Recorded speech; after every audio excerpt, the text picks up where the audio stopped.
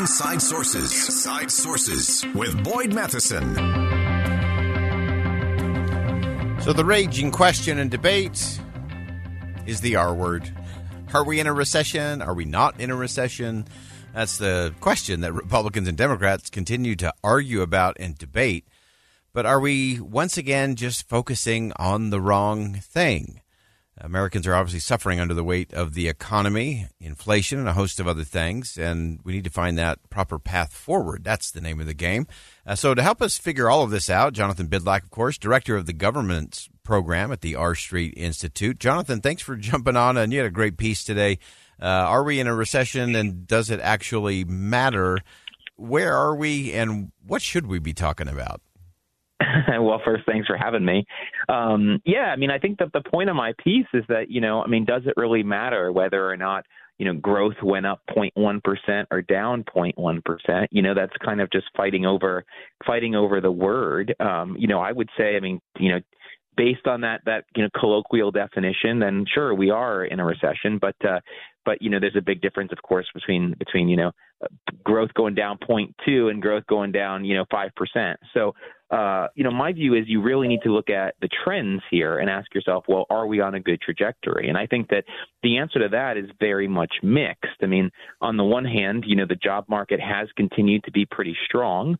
We've had something like 5%, nominal wage growth. But the problem, as we know, is that we're having 9% inflation. And so you have people who are struggling because of the increase in prices. So I think that it remains to be seen whether or not the economy will remain on or beyond a strong trajectory going forward. And so I think that we've been spending so much time arguing over whether or not we're actually in a recession that we're not asking ourselves whether or not we're doing the things that we should be doing to improve the economic situation that we're going to be dealing with over the next months and years. Yeah, I love the fact that you pointed out something we've been trying to talk about, and it is whether it's the talking points of the left or the right.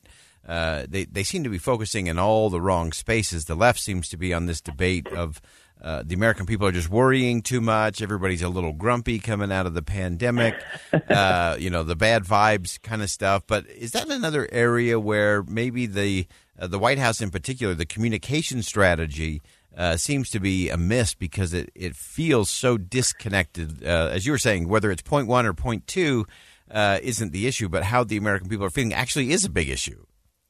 It is such a good point. I think that the Democrats and the administration has basically been treating this, I've been joking, almost like how the Trump administration, first treated COVID. They sort of viewed it as a PR problem that they could just go and wish away by saying the right words. But of course, the virus didn't care about that any more than economic reality cares about what's happening right now. And so I think that, when you look at the actions that have generally been taken by many in Congress and by the administration, look, they've continued promoting, crazy out of control spending for a long time now.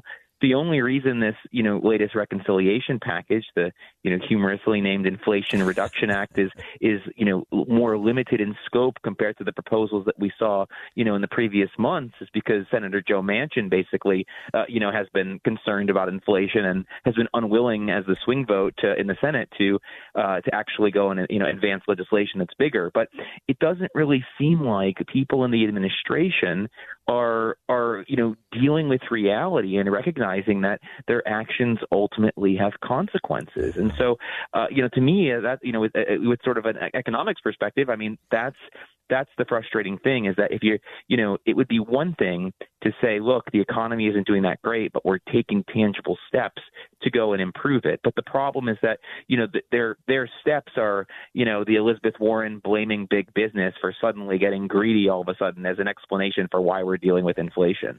Yeah. And let's go to our equal opportunity offender round. Republicans don't have a whole lot to stand on either.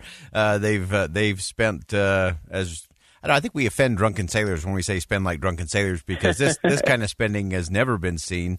But Republicans added to that debt and deficit, and infused some of that. Obviously, the Democrats put the latest money into the economy, but Republicans under the former President Donald Trump spent 4 years doing a whole lot of spending as well.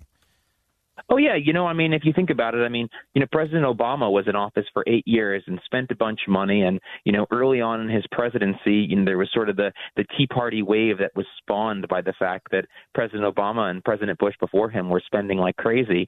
But then you have Donald Trump come into office and, he spent more in 4 years than President Obama did in 8. And you basically don't even hear a whimper from Republicans in that environment. And, of course, the bulk of that spending, or at least a significant portion of that spending came in response to COVID. And so in some sense, the inflation that we're dealing with now, really the pump was primed in that last, year or so of the Trump administration. So, as I've pointed out in other things I've written, the economic issues we're dealing with right now are not the fault of any one person. They're not the fault of any one phenomenon. The reality is everyone is to blame because regardless of party, regardless of ideological perspective, everyone's basically just proposing doing the same thing, which is let's spend more and kind of leave it on autopilot. Yeah, and that's where I go bonkers is it's this magic thinking of, hey, if we just keep doing the same thing, the unicorns show up and everything's going to be absolutely fine. Or as I often say, you can't get $30 trillion in debt through conflict. We always complain about conflict in Washington, yep. But it's the collusion of all this spending, left and right, presidents of both parties that are really adding to it. And because of all of that, the American people are feeling, hey, we're in a recession. So what's the path forward out of this? Well, I think it's fiscal, being more fiscally responsible. And, and to be clear, that's not just, the solution doesn't just lie with President Biden and his administration. The Federal Reserve plays an incredibly important role in this, right? And I've been an advocate for a while that the Federal Reserve needs to be raising interest rates, and I know that there is a cost to that.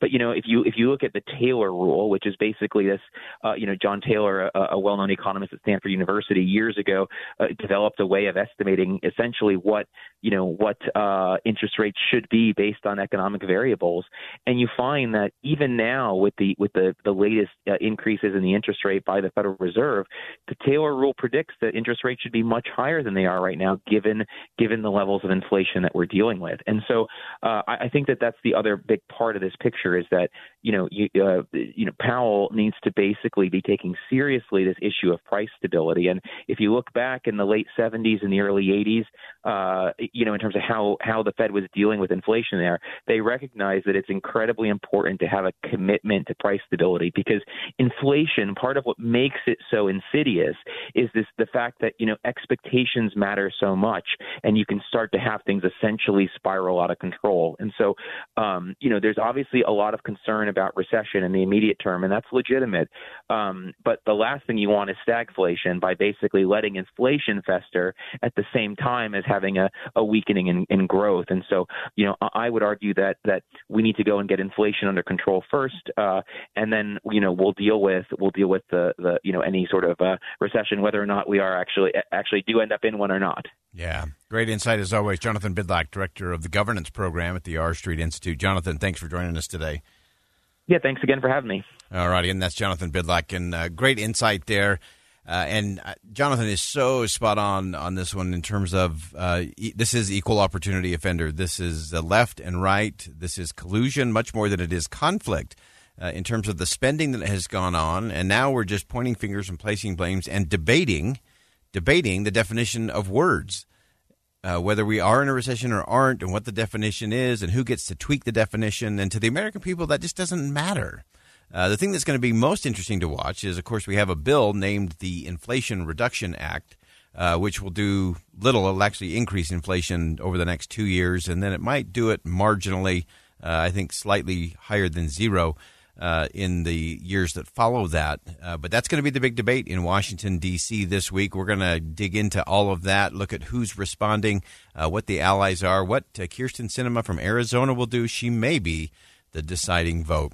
We'll step aside for bottom of the hour news. When we come back, we will get right into it. Senator Manchin made the media rounds over the weekend on the Inflation Reduction Act. Why is he on board now after chastising Congress for spending before? We're going to dig into that coming up next. Stay with us.